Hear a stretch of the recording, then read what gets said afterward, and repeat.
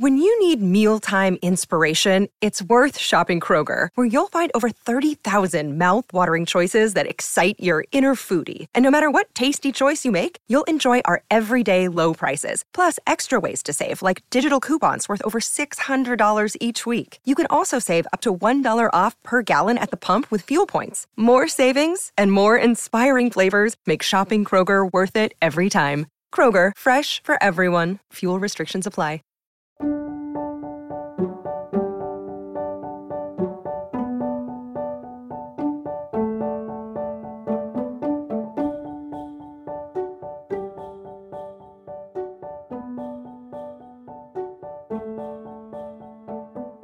Hello everyone, welcome to Revived Devos. Today's Devo is by Richard Baxter. It is common to be hindered by sinful shyness. When we should shame men out of their sins, we are ourselves ashamed of our duties. May not these sinners condemn us when they blush not to swear, be drunk, or neglect the worship of God, and we blush to tell them of it and persuade them from it?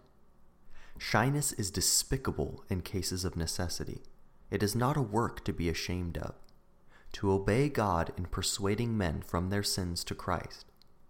Listener, has not your conscience told you of your duty many times and urged you to speak to poor sinners?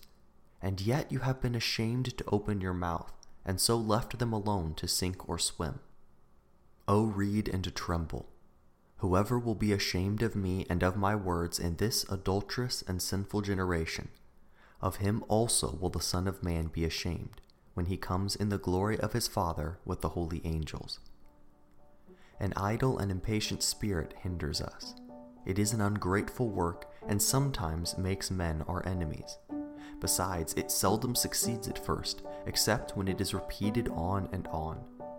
You must be continuous in teaching the ignorant and persuading the stubborn. We must consider what patience God used toward us when we were in our sins.